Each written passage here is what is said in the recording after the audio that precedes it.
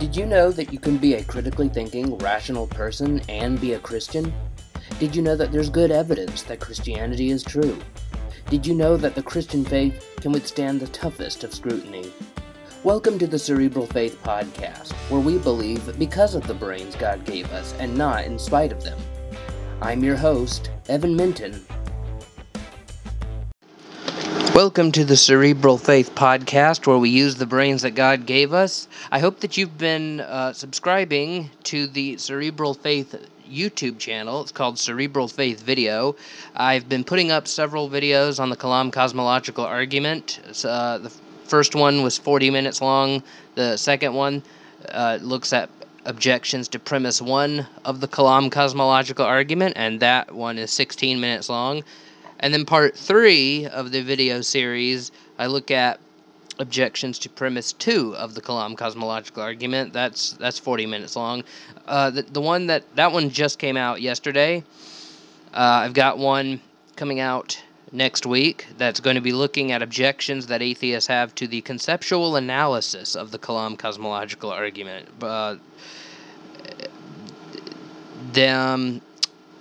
And that one's already made, and if you're a Cerebral Faith patron, you can look at that one already. And you can also look at the a video that I made defending the fine-tuning argument. That one is an hour long. It's going to be a full presentation. Not all of the videos on the Cerebral Faith YouTube channel are going to be like 40 minutes or 1 hour long. I'm going to try to keep them an average of 15 to 20 minutes. But, you know, it just, and if I have a lot to say, then sometimes I'll just break them up into multiple parts, like I did with the Kalam video. There was a lot to unpack with the Kalam cosmological argument, so I just broke them up into 4 videos. I decided I wasn't going to do that with the fine-tuning argument. Of course, I do have some videos about the fine-tuning argument that I plan to make, in the future. But that's been eating up a lot of my time. I've been very busy, and that's why this podcast episode is late, because I've been doing a lot of YouTube stuff. And not just YouTube stuff, but blog stuff, too. You know, the thing that Cerebral Faith started out as. I've been getting a lot of questions from over email from people about various different topics, and I've had to write blog post Q&A episodes to those. I mean, did I say episodes? No, I meant blog posts. Yeah, Q&A blog posts responding to those questions. So things have just been really picking up. And so I just have not had the opportunity to record this podcast. I'm recording it today. Today is Saturday. Today is the day it was supposed to be released. So I'm sorry about that, but you know what they say, better late than never. Now, last week on this podcast, we talked about the superhero movies and comic books and how they sort of give us good illustrations to draw on when talking about responses to the problem of evil. For example, Doctor Strange looking at 14 million different alternate futures and choosing to actualize one out of the 14 million by giving the Time Stone to Thanos, even though he knew that would cause a world, and with 5 years of terrible suffering, it was the only possible world that Doctor Strange could actualize, in which the Avengers eventually defeat Thanos and everyone lives. I mean, they had to die first, but Hulk uses he gets the Infinity Gauntlet, he snaps everyone back to life.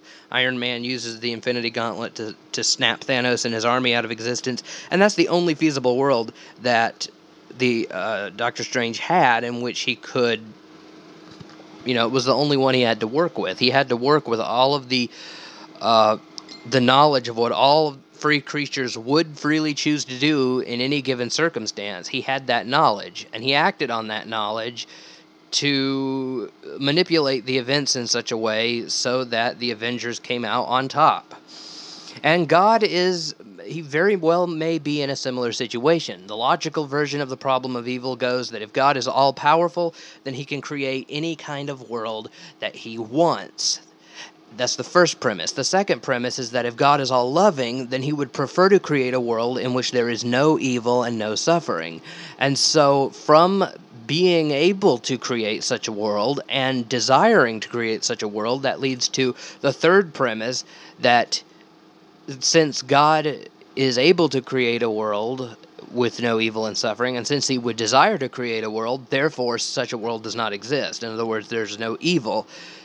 But that contradicts the overwhelmingly obvious fact that evil exists. And so the logical version of the problem of evil says that God and evil are logically incompatible. They're like the irresistible force and the immovable object. If one exists, the other cannot. But one way to refute the logical version of the problem of evil, all you have to do to refute the logical version is just simply to point out that there is a possible way that both God and evil can coexist. And one response is what Alvin Plantinga came up with. It's usually called the free will defense. And this is that it may be the case that in any feasible world that God could create, no matter how he arranges people, when and where people are born, no matter where people are born, no matter when people are born, no matter how he arranges people in space and time, and no matter who he creates, there would always be some people who freely choose to abuse their free will and introduce suffering into the creation. No matter which world, if God creates a world with free creatures at all, no matter what, there would be some who choose to do suffering. Any feasible world that's available to God, there will be some who do right and some who do wrong, some who come to salvation, some who don't. And so it is that premise that if God is all powerful, he could create any world he wants, that's not necessarily true. And it has to be necessarily true in order for the logical version of the problem of evil to go through. If it's even possible that premise is false, if it's possible that God could not create any sort of world he wants, and that world being a world with free creatures who always choose to do the right thing, then the logical version of the problem of evil collapses. And so here's what I said, and the Doctor Strange analogy did not come from me, so don't give me credit for being so smart to recognize that. It came from Tim Stratton, and Tim Stratton said that, Doctor Strange and God, they're kind of in a similar position. They have to choose. They can't choose a perfect world. Doctor Strange could not choose a perfect scenario where the Avengers defeat Thanos, but they didn't go through that 5 years of terrible suffering. He couldn't prevent Thanos from getting the gauntlet and snapping everyone out of existence. But what Doctor Strange could do is actualize a world in which that snapping was undone and Thanos was defeated. And so in a similar way, God could not choose to create a world in which no one freely chooses to do wrong, but he could create a world in which even when we fall into sin, he comes into this world, dies on the cross, rises from the dead to atone for our sins. He redeems us, those of us who choose it, and eventually he creates a new heaven and a new earth where those of us who have learned better, we've learned how stupid sin is, we won't choose to do wrong, and we will have a perfect world eventually. But we got to go through this really crappy pre-Revelation 21 stage first. And it is also possible that God can have other morally sufficient reasons for permitting evil besides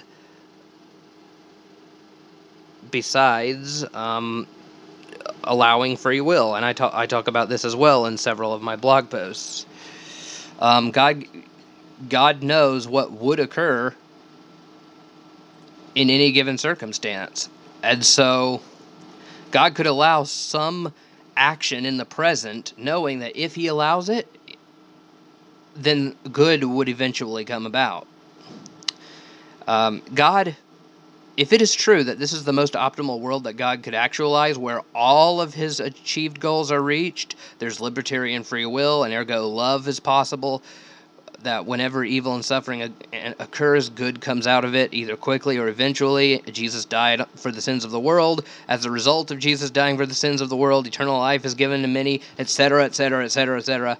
There's a lot of things that God had to take into account when deciding which world to actualize. So, we just need to see the big picture. Every event that occurs affects other greater goods that come about from that. And those greater goods, even the goods that come about from evils, cause other future events, that cause other future events, that cause other future events, and those cause other future events. Time travel enthusiasts know this full well. When you go back in time and you change one thing, one seemingly insignificant thing, you come back to the present, and the whole future is, your whole present is different, because every single seemingly insignificant event sends cause and effect temporal ripples throughout time. God providentially ordering a world of free creatures towards all of his intended goals is an extremely, overwhelmingly complex endeavor. Moreover, temporal events are not temporal islands unto themselves. Again, every event causes another event. If God permits A in order to bring about D, well, D is going to bring about some future event within itself. So, for example, in the story of Joseph in Genesis 37 to 38, which I talk about in my paper, Why the Problem of Evil is a Failed Argument for Atheism, you can get that on the Cerebral Faith website, God wasn't just concerned with saving many lives from starvation, but also of preserving the Messianic bloodline, getting Israel into Egypt to prove his power to them by defeating their gods through the plagues, and leading them into the Promised Land. And the entire history of the Bible, which led up to Jesus' death and resurrection, which then led to the commissioning of the disciples to spread the gospel, and so on. We cannot fathom the entangled web of cause and effect and the impact that each of our lives and events has on others, on other lives and on other future events. Providentially ordering a world of free creatures is messy, and if it was really infeasible for God to actualize a world of free creatures where no one ever freely chooses to do wrong, then ordering a said world will involve some suffering. But all of God's goals will end up being accomplished in the end. We will go from the Garden of Eden to the new heavens and earth. And so this also gets into the evidential problem of evil. What I've just laid out is what some philosophers called skeptical theism. We are not in a good position to say a good God will not allow fill in the blank, for we cannot judge how or whether X would or would not fit into God's goals for this stage of human existence, this pre-Revelation 21 stage. So we just have no idea. Any event that occurs, God's reason for permitting it might not emerge until centuries later, and perhaps even in another country. God permitting the World Trade Center, for example, God could have 100 morally sufficient reasons, 100 different morally sufficient reasons, which each manifest themselves in different eras of human history, in different people's lives, in different points in time. And if God had if God had stopped that from occurring, then the various greater goods that would ripple out into the future, those would not occur. We're just not in a position to judge whether or not it's probable that God has a good reason for permitting any event of suffering. But enough of that. Let's get to today's topic. Anime illustrations. We got into superhero illustrations last time. This time we're going to get into anime illustrations. Anime, if you don't know, are Japanese animated television shows. They come in a wide variety of different genres, and different shows are targeted at different age groups. Some are for kids, see what I did there, and others have too much violence to be suitable for anyone under the age of 15. And like I said last time, it's always fun to make pop culture references when doing apologetics. I have a chance to get nerdy and talk about my favorite fictional characters from movies, TV shows, comic books, etc., while also making very serious points. And places on the blog in which I've done this in the past were blog posts such as Daleks, Davros, and the Moral Argument, and in my blog post, Shiny Pokemon and a Finely Tuned Universe. And of course, I have a blog post called Superhero Theodicies, in which I talk about what I talked about on the podcast last week, and a blog post called Anime Theodicies, which covers the same material I'm going to be talking about in today's podcast episode. And now, here's the thing. Unlike in Superhero Theodicies, where Doctor Strange's inability to actualize a future in which the Avengers beat Thanos, but doesn't also involve 5 years of suffering, similar to God's inability to actualize a feasible world where everyone always does good, where examples like that were taken from other people. Tim Stratton made that one in a couple of his blog posts.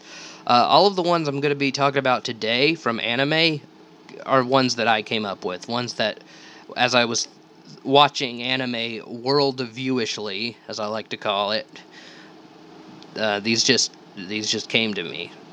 So let's dive right into it. First one is Death Note. Death Note and Total Depravity.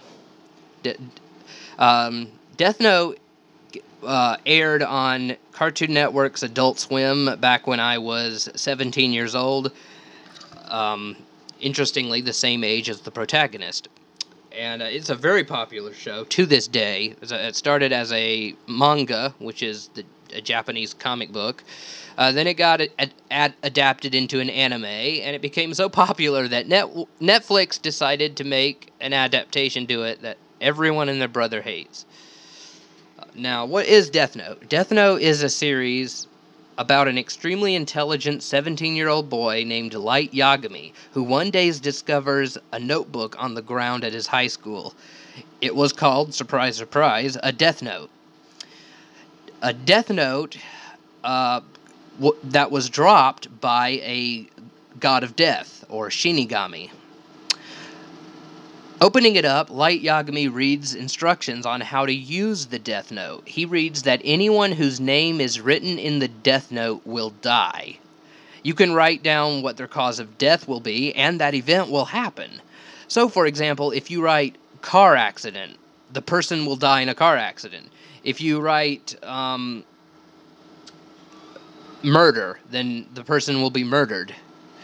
If you don't write a cause of death at all, then the default cause of death is a heart attack. Now, somewhat skeptical and curious, Light decides to test this out. Light does this by writing down the name of a criminal involved in a hostage situation that he watches on live TV. 40 seconds later, the criminal dropped dead, to Light's astonishment. I'd be pretty astonished too.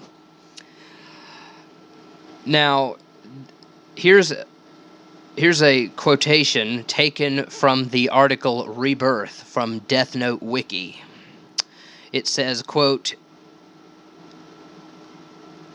I lost it. Oh, there it says, quote, still not completely convinced it was a coincidence, Light decides to test the notebook a second time. He decides against killing Pseudo, a bully at his school, to avoid killing anyone he actually knows.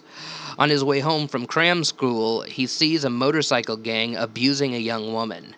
Hearing that the leader's name is Takuo Shibuimaru, Light walks into a shop and writes Takuo's name in a number of variations to make sure he spells his name correctly.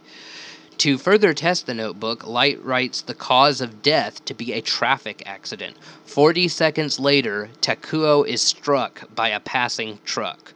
Realizing that he has killed 2 people, Light is violently sick, end quote. That's from the Death Note Wiki, the article called Rebirth. Later that night, the Shinigami, or God of Death, Ryuk, appears to Light and gives him more information about the Death Note, including the fact that no human who uses the Death Note can ever go to heaven nor hell for eternity. They can't go to heaven and they can't go to hell. Shortly after that, Light gets an idea. He surveys the immense evil in the world, and he realizes that just by knowing the names of evildoers, he can kill them remotely, and thus no one will know that he's behind their deaths. He can get rid of all of the evil people in the world. Light said, quote and end quote, "This world is rotting, and those who are making it rot deserve to die." Ryuk tells him that if he goes through with his plans, by the end, there will only be one evil person left. And Light responds, "What are you talking about, Ryuk?" Now, there are some interesting theological truths revealed in this dialogue between Light and Ryuk. Number one, the world is indeed rotting, and it's humanity's fault. The problem of evil is actually our fault. If only we humans chose to do good all the time and never chose to do evil, there wouldn't be any suffering. This world would be a great place to live. The problem of evil is an indictment of the depravity of man.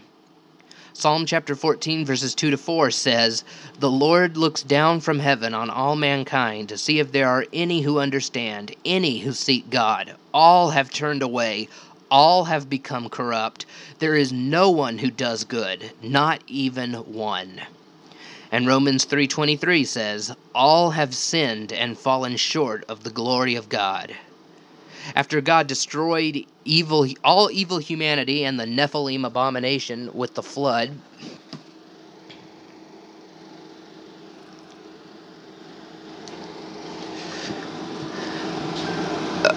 I'm sorry, I had to turn my phone off. I kept getting messenger notifications. After God destroyed evil humanity and the Nephilim abomination with the flood, Noah offered a sacrifice to God. Genesis 8:21 then says, "When the Lord smelled the pleasing aroma, he said in his heart, 'Never again will I curse the ground because of man, even though every inclination of his heart is evil from his youth. And never again will I destroy all living creatures, as I have done.'" Jeremiah 17:9 says that the human heart is deceitful above all things and desperately wicked. Humans are what theologians call totally depraved. Now, this term, total depravity, does not mean that we're all as evil as we can possibly be. Mr. Rogers was obviously a better person than Joseph Stalin, for example.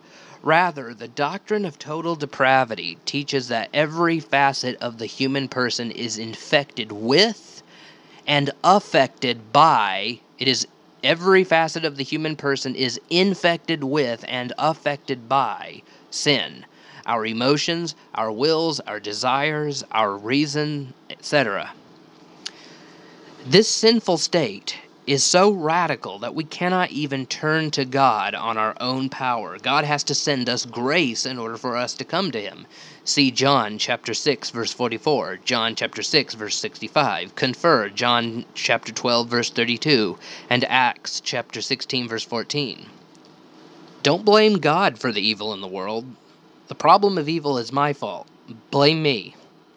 Also, blame yourself and blame everyone you meet. We all contribute to the problem to some degree or other. Some of us contribute a lot more than others. Hitler and Stalin contributed a lot more to making this world a terrible place to live than probably you or I combined. But we all contribute some. We all do our fair share in making this world an unhappy place to live. The second theological truth that comes from Light and Ryuk's conversation is that those who are making this world rot deserve to die. It's an actual quote from the series. Light Yagami said, "This world is rotting, and those who are making it rot deserve to die." The Apostle Paul would give a hearty amen to that, for he said the same thing 2,000 years ago, just using different words. In Romans 6:23a, Paul wrote, "For the wages of sin is death." Sin is an abomination to God. Sin is so disgusting to God that Habakkuk 1:13 says that he cannot even bear to look at it. He is that holy. And as a just and righteous judge, God will execute the death penalty on wicked sinners. For example, Matthew 10:28, Revelation chapter 20, verses 14 to 15, and 2 Thessalonians 1:9. Fortunately for us, God so loved the world that he gave his one and only Son, so that whosoever believes in him will not perish, but have eternal life. For God did not send his Son into the world to condemn the world, but that the world might be saved through him. John chapter 3, verses 16 to 17. Jesus took the punishment for our sins upon himself, as Isaiah 53, 1 Peter 3:18, and 1 Corinthians 15:3 says. He took our punishment so that we wouldn't have to. If we place our faith in him, his blood that he shed at the cross will cleanse us of our sins. We will be forgiven. Jesus is our penal substitutionary. He's our penal substitution. His death brings atonement. So even though the wages of sin is death, Romans 6:23a, the gift of God is eternal life through Jesus Christ our Lord, Romans 6:23b. This is because God shows his love for us in this: while we were still sinners, Christ died for us, Romans 5:28. The third theological insight that we can glean from Light and Ryuk's conversation is that life is not ours to take. When Ryuk told Light that if he wiped out every evil person in the world, including anyone who might possibly try to stop him, that there would be one evil person left, he could have either been referring to the fact that all humanity is evil, and therefore he would literally have to wipe every single person off the face of the earth, including himself, or that as a result of getting rid of all the evil people, he would become a murderer. I think we can interpret Ryuk's words one way or the other. It's either, well, you'd have to kill... Ryuk was either saying, well, you'd have to kill everyone in the whole world, including yourself, and the death note is not that thick. Or he's saying, hey, after doing all of this, you'll have become a serial killer. And therefore, you'd be evil yourself. And therefore, yeah, you'd have to get rid of yourself. Only God has the right, only he has the right to determine when a person's time on earth is over. He preserves that right for himself. As the Bible says, quote, a man's days are numbered. God knows the number of his months. He cannot live longer than the time God has set, end quote. Job chapter 14, verse 5. And, quote, the Lord giveth and the Lord taketh away, end quote. Job chapter 1, verse 21, King James Version. In Deuteronomy 32:35, which is quoted in Romans 12:19, God says, it is mine to avenge. I will repay. In due time the evildoers, foot will slip. Their day of disaster is near, and their doom rushes upon them. God is the author of life, and therefore he has the right to take it as he sees fit. He reserves that prerogative for himself. He reserves for himself the prerogative to execute vengeance for himself, or he gives that to a court of law, like in Leviticus. The Israelite theocracy had the right to execute the death penalty on murderers, adulterers, and so on. But a vigilante, a human individual, was not allowed to just take vengeance for himself and kill someone. What we do, we're not to take matters into our own hands. Vigilante justice is frowned upon just as much in God's law as it is in man's law. I think that Death Note beautifully paints the human predicament. It shows us, it reminds us, it brings to our attention what kind of world we live in, and that this is not the way things are supposed to be. It reminds us that it is our fault, and that because we've made this world such a horrible place to live, we deserve to die. But we don't deserve to die. I mean, we don't desire to die. We desire redemption. So I think Death Note is just like one of the perfect animes to make a springboard conversation and present someone with the gospel message, like I've done in this podcast. It reminds us of why God came into our world. Next illustration comes from one of my all-time favorites. I mean, like, I have like a top 5, the best animes of all time. Bleach is up there, Pokemon is up there, Digimon's up there, the Dragon Ball series. It comes from Full Metal Alchemist. Full Metal Alchemist is a show that takes place in a universe where alchemy is actually a successful science. We know in the real world, if you've studied the history of science, alchemy was a total failure. Alchemy didn't work. It was just the whole field. It was a failed field of science. It wasn't just that, it wasn't like other fields of science where you have like falsified theories and verified theory. No, the whole field was discredited. But this show takes place in an alternate universe where it actually works because the world runs by different laws of chemistry. Wikipedia explains that, yeah, I know. Citing Wikipedia as a source is a no-no, but I'm a huge fan of the show, so I can personally vouch for the accuracy of what I'm about to quote. So, there.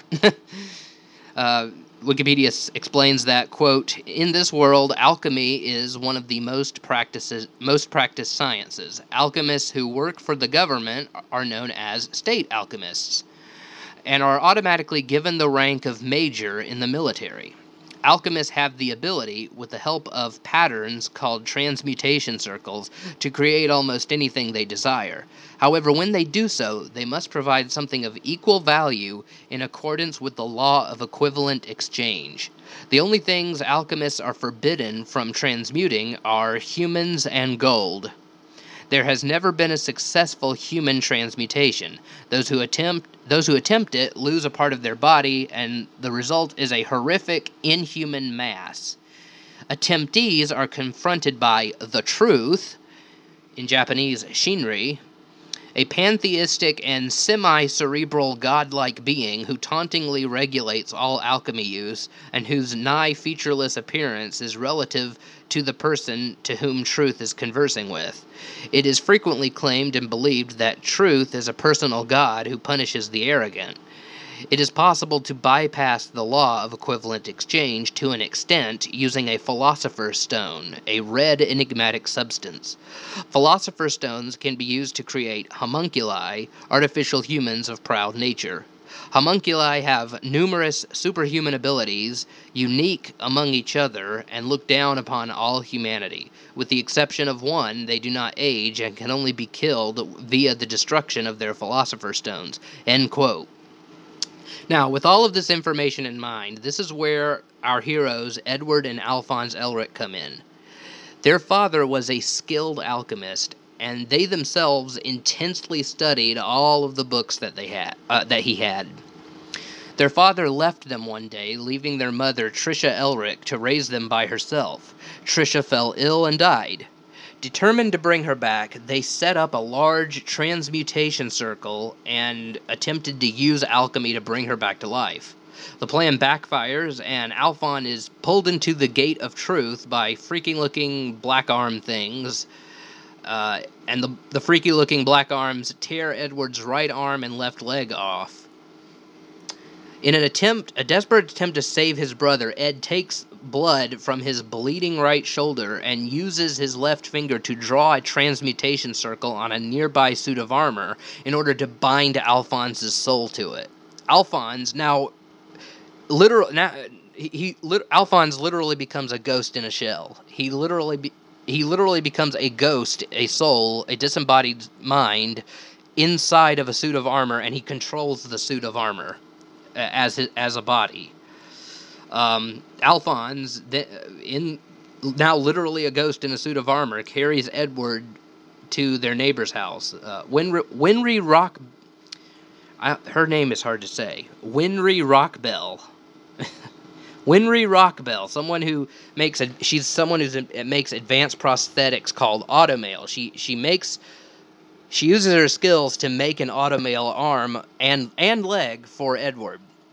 As Ed recovers, he and Alphonse set off on a journey to find out how to create a Philosopher's Stone so they can use alchemy to get their bodies back. To Edward's arm and leg and Alphonse's entire body.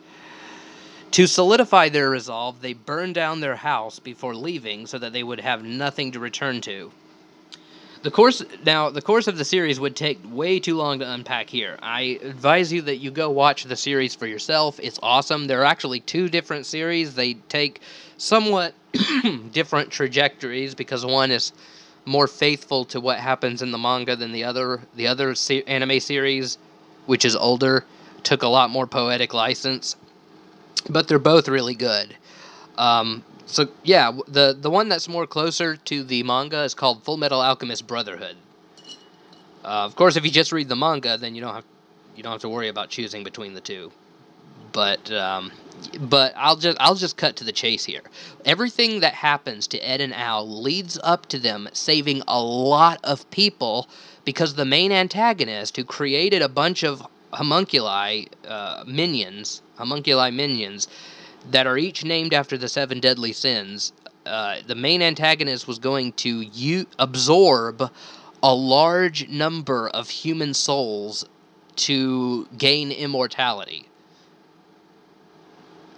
And he was going to do that using a city-wide transmutation circle.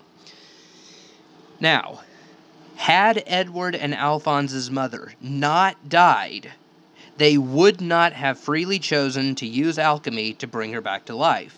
And if they had not freely chosen to use alchemy to bring her back to life, they wouldn't have lost their bodies to the realm of the truth.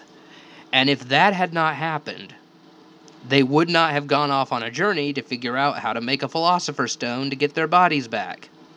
And if they had not done that, then the 2 main antagonists of the series would have succeeded in committing mass homicide. They would have killed an entire city of people just to extend their lives. Let's pretend that this was real and not scripted by Hiromu Arakawa. That's the name of the woman who wrote the manga series. In this case, we could say that God had a morally sufficient reason for permitting Trisha Elric to die.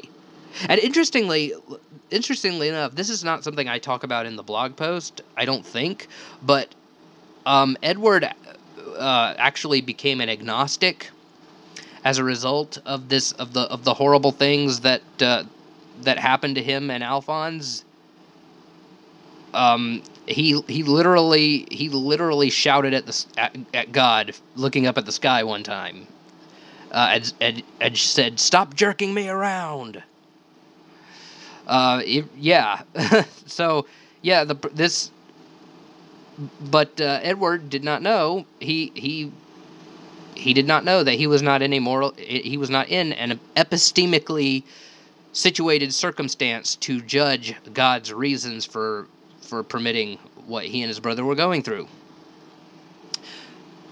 God knew that a greater good would not come about unless he permitted Trisha Elric to get sick and die. He knew all of the events that would come to pass based on the single event of Trisha Elric's passing. The homunculi and the main antagonist, whose identity I will conceal because it's a huge spoiler, just revealing the true identity of the main antagonist. Go watch it yourself if you want to know who the main antagonist is. But the antagonist would not have been stopped if, say, God if he intervened to miraculously heal Trisha. And so Edward's anger toward God and his distrust of God, I think Edward still believed in God because he was just angry at him based on some of the things that he said. I don't think he was a true agnostic. But anyway, he was not in a sufficient position to judge that God had no good reason, that he was just jerking Edward around. God has morally sufficient reasons for permitting bad things to happen. Every event that occurs sends ripples into the future. Now, this fact is problematic for advocates of the evidential version of the problem of evil. They have to show that it's improbable that God could have more, good reasons for allowing the bad things that we see in the world. And they just can't, because every single event sends ripples into the future. One event causes another, and that event causes another, and that event causes another, and they cause some events cause other multiple events. That's, again, time travel enthusiasts know this full well. That's why they're always so careful when they go back in time, because they don't want to tamper too much with what happens, because everything affects what comes after those events.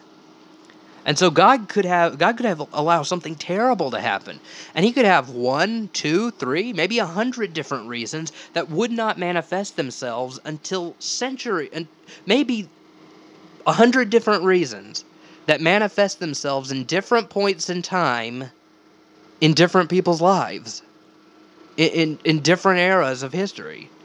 The only one who would know whether or not God has the only one who would be able to make such probability judgments is God himself.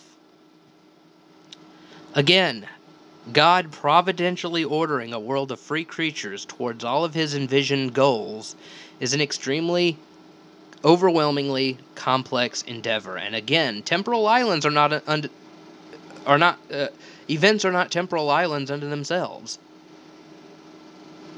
In the story of Joseph, God allowed Joseph's brothers he didn't intervene to stop his brothers from selling him into slavery. He didn't intervene to stop Potiphar's wife from falsely accusing Joseph of rape, and so on. He knew that if he allowed this unfortunate series of events to happen to Joseph, that he would be in the circumstance to interpret 2 of his prison mates' dreams, and then when one of them was released, and the Pharaoh had the dream about the 7 fattened calves and the 7 skinny calves, which represented 7 years of famine and 7 years of abundance, or 7 years of abundance and 7 years of famine.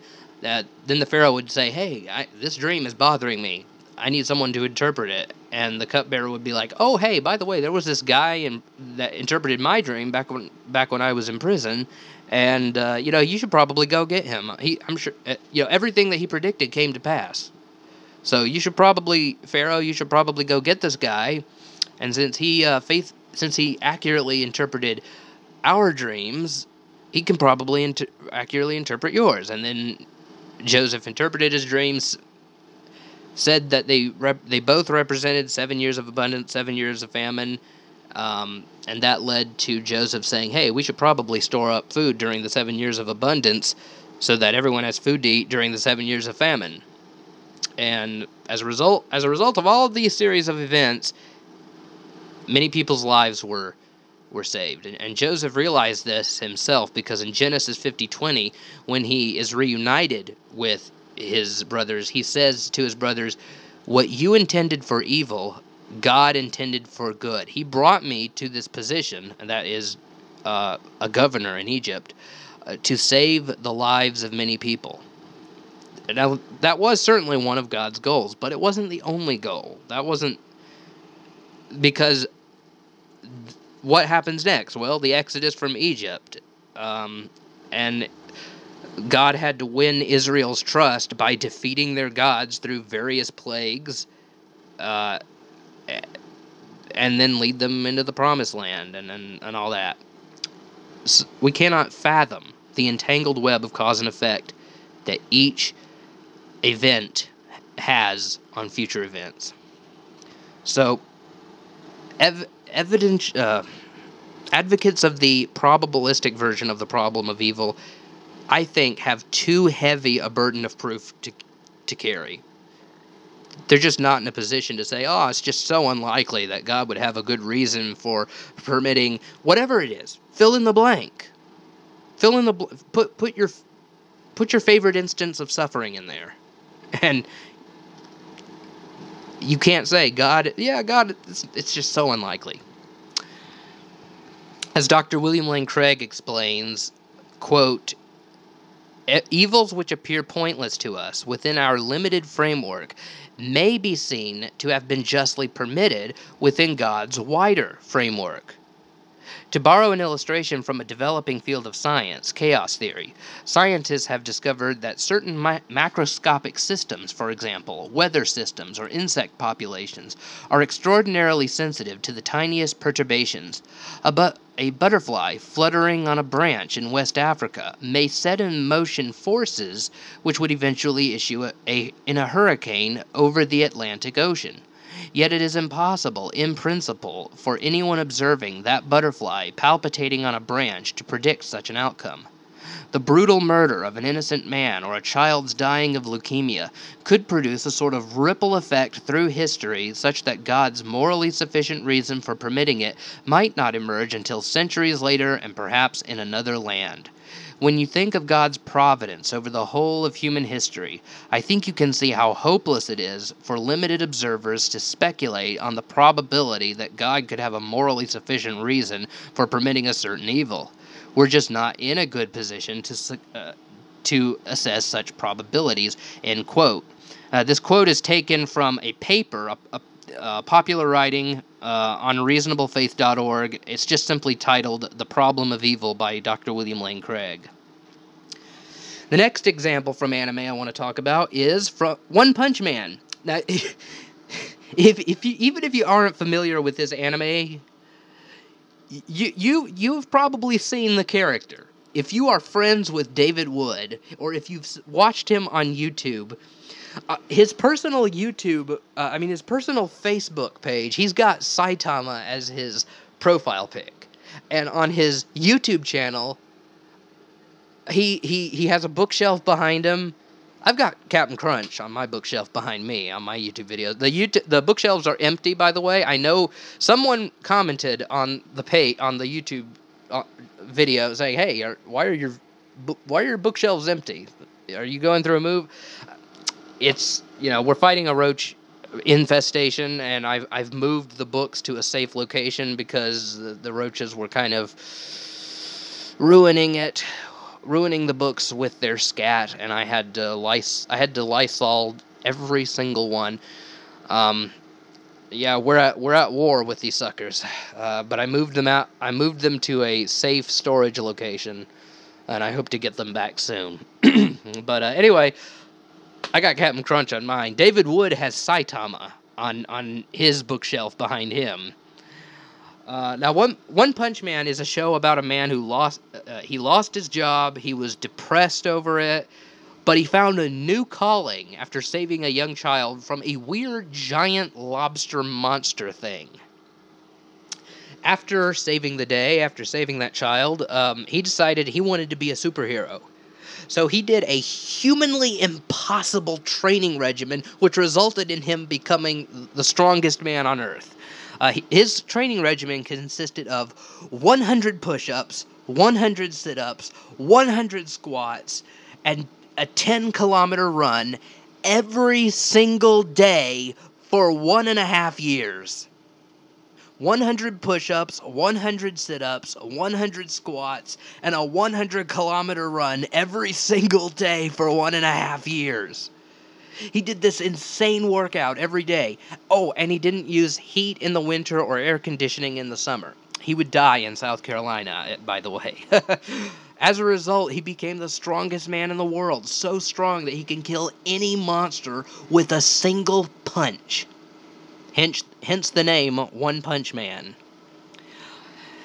Now, throughout the course of the series, there have been threats that the other city superheroes were not able to defeat, even when they joined forces. But when Saitama arrived, he was able to kill it with a single punch. Usually, Saitama wasn't first on the scene because he was held up for some reason or he got lost on the way. I forgot to mention that this is a comedy as well as an action show. It's an action comedy. It's kind of it kind of parodies superhero comics. And there was one enemy at the end of the first season. And by the way, I've been so busy. I'm just the only anime I've been able to keep up with is Pokemon, which by the way is great. Season 23, Pokemon Journeys, is absolutely fantastic. But the second season of One Punch Man is out. It's out in English dub, and I still haven't seen it. It's just Cerebral Faith is just keeping me so busy nowadays. But anyway, the enemy at the end of Season 1, Lord Boros, was so strong that none of the other heroes could defeat him, and even Saitama had to put forth a good bit of effort in defeating him. Lord Boros was so strong that even Saitama had to put forth some effort to defeat him. Now, imagine if Saitama hadn't lost his job. If Saitama hadn't lost his job, he never would have decided to become the One Punch Man. And if Saitama hadn't decided to become the One Punch Man, Earth would have been doomed. It would have been doomed. None of the other heroes would have been able to do anything about it. They weren't strong enough. Now, from Saitama's perspective, it may have seemed like God could have no morally sufficient reason for permitting him to lose his job, or pretending that this is real like we did with Fullmetal Alchemist. But there was a good reason. The reason now I want to talk to people out there in podcast land. Maybe you've lost your job. Maybe you're depressed about it. Maybe it's due to the COVID-19 pandemic, which is going on at the time of recording this. Maybe things are hard right now. But do know that God has good reasons for permitting you to go through what you're going through. We can't tell what those reasons are because we're not omniscient, but God is. Now, God probably doesn't want you to do an insanely and humanly impossible workout regimen in the hopes of becoming a superhero, but he could have other plans for you. This is why Proverbs 3:5 says, "Trust in the Lord with all your heart and lean not on your own understanding." Trust in the Lord with all your heart and lean not on your own understanding. You may have to pray for strength to get through this hard time, but God will give you the strength. God will. It's a little bit cliche to say, but it's true. Sometimes God calms the storm. Sometimes he calms his child.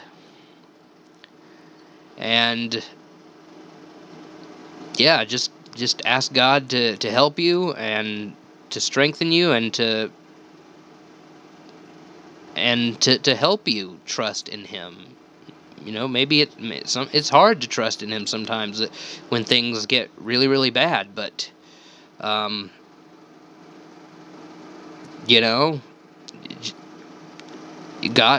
can increase your faith. He can help you do that.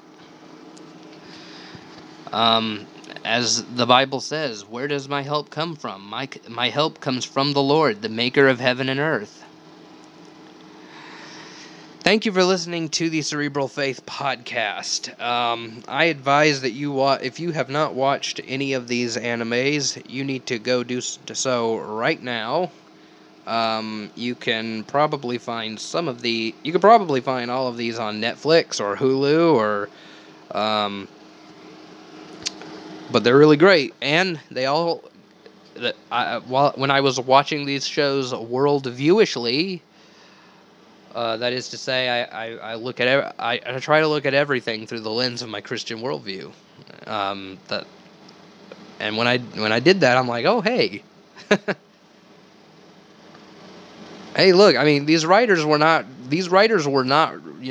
trying to, they weren't trying to give good illustrations of God being able to bring good out of evil or give lessons on total depravity and the human predicament, but they did anyway, because this is God's world, and this is what. So By the way, I want to give a shout out to my patrons, Austin Long, Kevin Walker, David Parrish, Michelle Minton, Andrew Melnick, Christopher Rogers, Jordan Hampton, Nathan Hamilton, Edwin Liu, and Brandon Whitaker. Still doing this from memory because I forgot to... I told you, I've been busy lately. I forgot to make another Wordlet. I don't know what the MacBook equivalent of WordPad is. I gotta make one, so I don't have to list these off by memory. Or I can pull up the Patreon Relation Manager. Thank you guys. Your patronage is really great, and if any of you are not any of you out there listening to this podcast are not patrons, I really wish that you'd consider becoming one, because not only does it help me, because like I used Patreon money lately to sign up for Storyblocks, which is a stock footage company. You have to pay $39 a month, and that I'm using that to get a whole bunch of different stock videos to use in the YouTube videos I'm making. I'm using Patreon money to pay for the website, the host, Alpha Technologies. They charge me $29 a month. I also use the money to get books and other things for research, so I can learn more stuff, so I can study and put more new insight, and then I can go on to tell you guys what I learned. And but you guys get good stuff in return too. You get early access to the YouTube videos, early access to the podcast episodes, except when I'm late, like this time around. You get early access to the blog posts. You get all of my Kindle books. If you're on the $10 tier, you can get a patron-exclusive audiobook, an audiobook adaptation to books that I've written, like The Case for the One True God, My Redeemer Lives, and you get shout-outs on the podcast and on the YouTube videos. You'll see your name listed at the end of the YouTube videos. So you get some really good stuff. And so that's patreon.com/cerebralfaith. And again, if you haven't seen any of the YouTube videos, go do so. I try to make each video better than the last. I'm still a bit of a rookie when it comes to video making, but I've watched a lot of how-to videos, and I'm getting a lot of tips and tricks from Michael Jones of Inspiring Philosophy. So, I mean, yeah, so that's really nice. Thank you for listening. I will see you next time. God bless, and peace out.